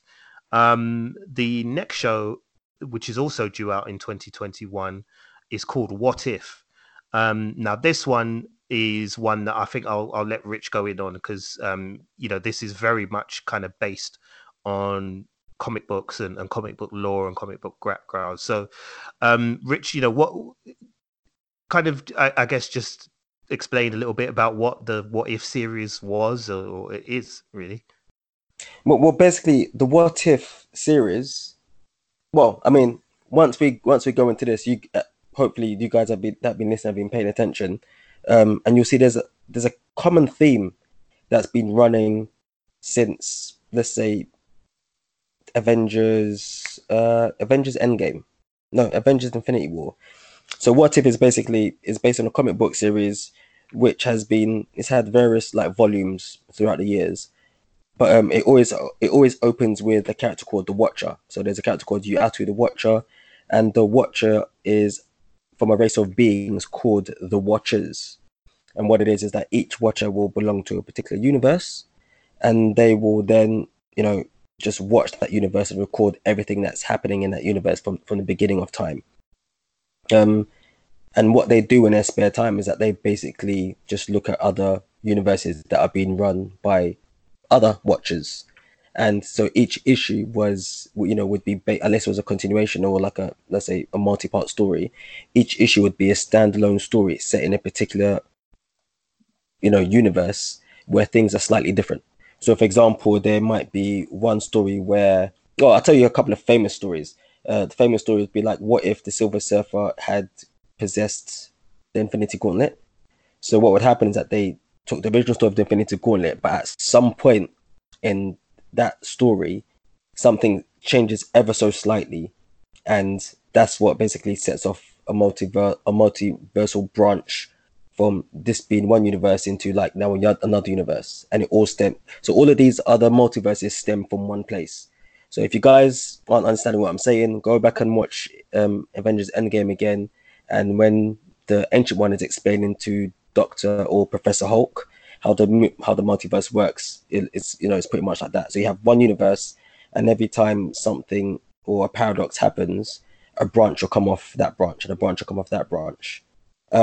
So let's say, for example, that in one universe, you could have that instead of the end of Endgame, you get instead of Tony Stark getting the gems back away from Thanos, he doesn't get the gems. So it could be like the story would be, what if Thanos had kept the Infinity Gauntlet, and probably what would happen is that he would have killed XYZ. Then you can tell this whole brand new story without it having any form of lasting consequences in our main universe that we know and love and read and watch. So basically, there's going to be some crazy stories out there, I'm sure of it, because they can literally write anything, and it might upset some people. I'm sure, to be honest, a lot of the stories are going to excite a lot of people, because everybody has something that they wish could, maybe happen different in any of the films or any of the stories that we know. So I'm sure there's going to be a lot of people out there who would be like, well, I want to know what would have happened if Incredible Hulk had fought Thanos for the second time. Like, you can do anything and just keep people happy. I haven't heard any of the titles for any of the episodes, Jay. So I don't know if you have. If you have, no. I mean, again, they're keeping it stum. So they really haven't given much details at all. All we know at the moment is that, as Rich explained, the what if concept is basically going to be a series of episodes based around what might have happened if certain events had gone differently in the MCU. Now, this series is going to be animated, so it will be animated rather than live action. But Kevin Feige confirmed that most of the people who have played roles within the MCU are returning to provide their voice for characters as well. So there'll be no kind of difference there. And in the cases where they haven't been able to get returns for them, I'm sure they'll just get what's his name, Ross Marquand, the guy who was Red Skull, to just do everybody's voice, because he did bloody Red Skull so brilliantly. So I'm sure they'll think of ways to work around it for those that don't return. But there's very little in the way of hints, although some sharp-eyed people have noticed that if you look at the official logo they released for What If, if you zoom in on the top left-hand corner of the W, you can see a zombie Captain America in the corner. Oh yeah. So possibly that we might be getting some Marvel zombies thrown in there in the mix, maybe, for those that are familiar with that comic book arc. So that might be in the mix. The Watcher is being voiced by Jeffrey Wright, who was in Westworld and is Felix. He's Felix in the Bond movies, right, as well. Yeah, Felix Leiter. Yeah, Felix Leiter in the Bond movies, and he's done loads of other stuff as well. He's in Sharpie as well. He plays Peoples, man. Yeah, Peoples. Peoples Hernandez. Yeah. Yeah, so you'll recognize it definitely. You'll know the voice as soon as you hear it. And he's a great choice for Uatu because he's got that kind of gravelly kind of voice that immediately kind of it projects gravitas and knowledge. So that's exactly the type of person you want as the Watcher. So yeah, that's a really good choice they made there. But yeah, no, they're keeping the details very secret on that one. So again, we'll have to wait and see what they have lined up for us. But again, that will be launching in 2021 on the Disney Plus streaming service. And the last TV series that we got an announcement for is one that I think Rich is really excited for.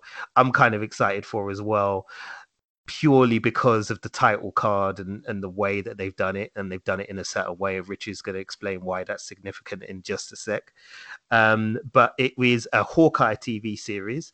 It will be starring Jeremy Renner, who will be returning to the role of Hawkeye. And they've also announced that in the series, Hawkeye will be mentoring a character called Kate Bishop. Now, as said, that name is very significant, and the logo that they've released is very significant for a reason. And I'm going to let Rich explain that reason why, because I know he's super, super excited. But Rich, just fill the people in, man, on what they're missing out on. Listen, the way I'm excited for this show, like I've said before on previous shows before, and even if not on this one, then on our other show that we do also do called the Bebop Rewatch. If you guys haven't listened to that, listen to it soon. Tune in. We're like episode 9 is where we do like a review of Cowboy Bebop. Quick little plug there. But yeah, I have a list of tattoos that I'm gonna get, and I've been thinking of years of how I can get like a Hawkeye tattoo on me without it looking, just looking awesome. And I keep on looking back to this run of the Hawkeye comic, written by Matt Fraction, and basically with the art by David Aja. He's a Spanish artist, and it is one of the best comic book runs I've read ever, and it's what made me actually enjoy the character of Hawkeye. So that's why I was quite upset with the way how Hawkeye's been portrayed throughout the MCU. And obviously they did the whole turnaround and they did manage to appease that a little bit by turning Hawkeye into the character of Ronin when his family passed away. But but this one seems to be based on like the Matt Fraction run, and it's basically, you just find out that Hawkeye is just literally a normal guy. Like, he was friends with Natasha and everything, but I think what we're gonna get from Natasha's training back in the day when she was part of like the KGB and Secret Service and things, like, she was built for this life. She may be a bit scared here and there, but she was, she's seen some shit already. No matter what, that's the reason why she's able to, calm down the Hulk, and also able to outthink characters like Loki. Like, she's been around for a little while, and even though her and Hawkeye get on, and Hawkeye's been around for a little while, he's still only just a guy. He doesn't have the super suit. He hasn't got like a super soldier serum. He's still, like, the best way to describe it is that the speech that he gives in Avengers Age of Ultron to Scarlet Witch when she's scared to go out, and he's like, I'm on a floating city fighting against robots with a bow and arrow. Nothing gets crazier than that. And in this run, he just always has that. You find out that he's always plagued by self-doubt. And then you get this character called Kate Bishop, who's younger than him, and she's essentially ends up being a better archer than him. So he's like, shit, I've found someone that's better than me, but I'm never going to admit that she's better than me. But she wants to enter this game, so I'm now going to train her. I'm going to mentor her. And it's just this relationship of these two guys who are just as bad as each other, but have this, unspoken love between them, like brother and sister. And they just get into scraps and just get into trouble. And I really hope this is going to be a good show. This is a show that's got me for reals. For reals, with an S on the end. I'm not even joking, man. With a Z on the end, man. With a Z on the end. So, but they've said that we're going to explore the history that we don't get to see of that period when Clint Barton, who is Hawkeye, was when he gave up that title and he was running around doing Ronin stuff. So I'm really excited about that, because I thought he was gonna be Ronin throughout the whole of Endgame. To be honest, I really wanted to see that dark side of him, but we only see it that bit when he's taking out the Yakuza, and then after that he just becomes a bit of a good guy again. But I really want to see him go down that dark path, man. Yeah. Yeah, I mean, as Rich has outlined there, the reason why the title card or the the actual image that they're using to promote this is so significant is because it's the same image, that's the same logo that's used on the comic book run My Life as a Weapon by Matt Fraction, as Rich said. And it really is a fantastic comic book run. So if we are getting an adaptation of this, I'm going to be super happy. There's really only a couple of things I want to see from this show. I want to see Hawkeye in a purple t-shirt with jeans and some Converse on, and his bow strapped across his chest, with plasters across his nose. I want to see, I want to see Kate Bishop. I want to see Kate Bishop just killing it as an archer. And I want him to go up against Rustling Gangsters in red Adidas tracksuits. Say, come on, bro. Come on, bro. Come on. And they drive Beetles. They drive Volkswagen Beetles. This is not cool, bro. You better bring the money back, bro. Oh my god, like, listeners, you gotta read the comic. It's just amazing, absolutely amazing. It really is. So yeah, make sure you go and check out My Life as a Weapon, and read that in time for when that series comes out, because as said, if the series is going to be based on that comic book run, my goodness, we're in for quite the ride. And that's it. That was all we got for Phase 4. Well, that was the entirety of Phase 4. So Phase 4 will be lasting for 2 years. 2 years. So 2020 and 2021. So yeah. So we got all of that information. Then Kevin Feige said at the end that, they didn't even have time really to talk about the Fantastic Four, or to talk about Black Panther 2, or to talk about Captain Marvel 2, or to talk about Guardians of the Galaxy Volume 3, or to talk about Mutants, which everybody kind of popped for. And I'm assuming that we'll find some more information out about that at the Disney convention that's coming up, D23, which will be in August. So yeah, I'm assuming we'll get something. I don't know if we'll get like a full-on information dump like we got here. It may just be more kind of hints and costume designs and things like that. But yeah, I'm sure we'll find out something at D23 as to what they're working on with those. So if you're a fan of those, then those are coming in the future. But as Kevin Feige is the ultimate showman, he had one little last trick up his sleeve. He introduced Mahershala Ali to the stage. And he revealed a baseball cap, and they posted up the Blade logo, or a new logo for a Blade movie from Marvel Studios, that apparently will be coming in Phase 5, and everybody lost their shit in the room. Like, everybody literally went bananas when the Blade logo came up. Like, it was as loud a pop as when they did the Batman v Superman logo reveal. Yeah, it was as loud as that. Like, there were literally people going, "Holy shit!" Like, so yeah, we're getting a brand new Blade movie in Phase 5, and I'm just like, I'm jazzed. I'm jazzed that Blade is back. I'm glad that Blade is in the MCU. I have not a lot of expectations of the movie or the plot at this point. I think because it's still very early days, so there's not a lot for us to kind of go off of. But Mahershala Ali is a terrific actor, a 2-time Academy Award winner. I haven't watched his season of True Detective yet, but to all intents and purposes, he's absolutely brilliant in that.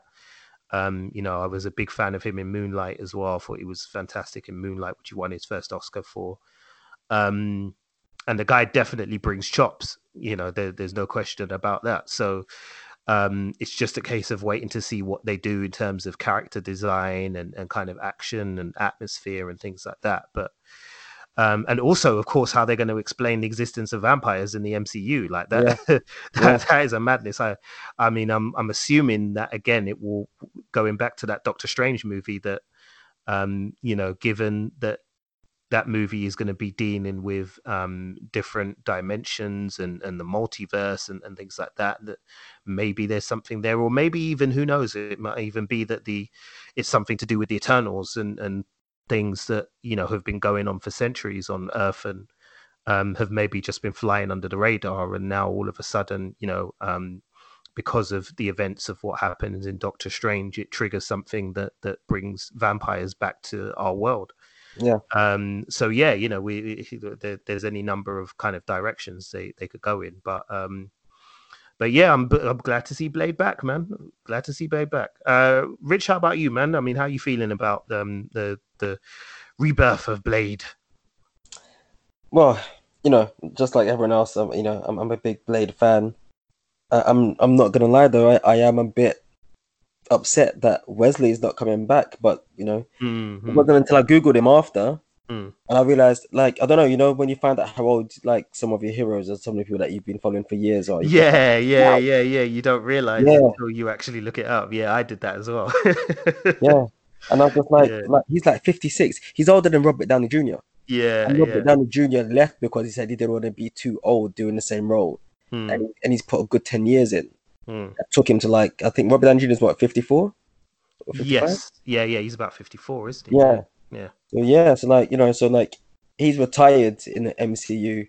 You can't. I'm not sure you can really be getting somebody that age to then start in the MCU, especially when when you've got a certain amount of stuff to do, like, well, physical wise. Yeah. But then that's the thing. I know Ali's an amazing actor, but physically, is he going to be able to bring it? And I mean, don't get me wrong. A lot of people will say that with the right trainer and and enough time, you can make this person a fighter. I mean, case in point, you look at like the cast of The Matrix. I always go back to that. You had people who were that knew nothing about martial arts, but then were made to look like martial artists, like accomplished martial artists on screen. And but then you still need that little something. People, I'm a fan of, like, Denzel Washington, for example. When he's shooting guns and he's running around, he's really good at doing that. But when it comes to that actual physical fighting, especially like when it comes to martial arts, I think he's okay, but he's just not built for that type of action. And for some reason, I'm not sure if I can see Ali doing that. So I'm really hoping that they go a different route of how they're going to portray this Blade character. Obviously, still stick to the fundamentals and the core of the character, but hopefully they don't just do like another, like a version of Wesley Snipes. I can't see them doing that. If they do, it's going to be a big mistake, because you're going to have to tick every single box, and the martial arts and the fighting style and the physical presence of it.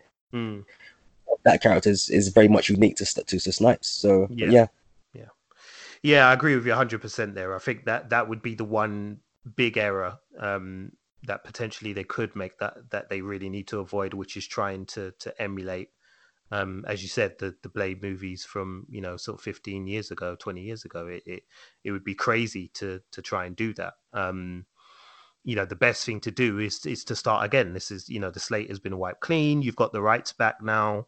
I think the Blade rights came back to Marvel Studios last year. I remember Marvel putting a little post up on. It was last year. Saying, that they got the rights back. So this is an opportunity for you to approach a new audience and to approach it in a different way, in a fresh way, and perhaps take a slightly different take. And as you said, Rich, if the kind of martial arts kung fu kicking Blade isn't quite an option with him, then maybe you can make him more just a vampire hunter, a guy who actually kind of like sets traps and stuff to catch vampires and things like that, rather than necessarily relying on martial arts ability to beat them down. But that said, as I always say, Marvel, like, they know what they're doing, man. Those guys they really haven't let us down. They really haven't, True. And they will go all in. Like, if they like you and they want you on board, they will make sure that they put the right team around you so that you're doing what needs to be done. So the fact that they were able to make most of these actors who had no martial arts experience at all look like they could fight and do all of that, is testament to how much and how seriously they take that side of their movies. So I'm willing to give them the benefit of the doubt on that one, because I said we don't know a lot about Mahershala Ali physically and kind of what he can do from that point of view. So yeah, I'm willing to give them the benefit of the doubt for now, and we'll see. I mean, hopefully he's not another Finn Jones who spends most of his time skipping. Why did you do that, like I had to do it. I had to get a little Finn Jones dig in there somewhere. But yeah, you know, hopefully that's not the situation. But again, I doubt it. Number one, they've got lots of time to sort that out. So you know, it's not like it needs to be rushed out in the next 6 months. So they've got plenty of time to source the right trainers and, you know, martial arts choreographers and people like that. As I said, if that's the road they're going down.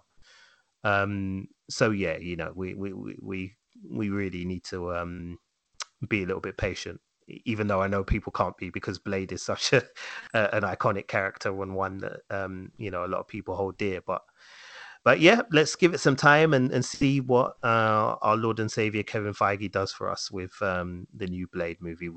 So that was pretty much it for Marvel's panel at Hall H. It was a stacked panel this year. As said, there was other stuff that went on at Comic-Con, but frankly, you know, me and Rich just weren't that into it, to be honest. Yeah. So, you know, we thought we'd stick with doing the Marvel stuff. So hopefully you've enjoyed listening, and hopefully we've been able to clear up a few things for you and clarify some details. But if we haven't, then you can get in touch with us and let us know. We'll be happy to answer any questions that you have. There'll be a short trail at the end of the podcast, so make sure you have a listen to that, and that will tell you how to get in touch with us.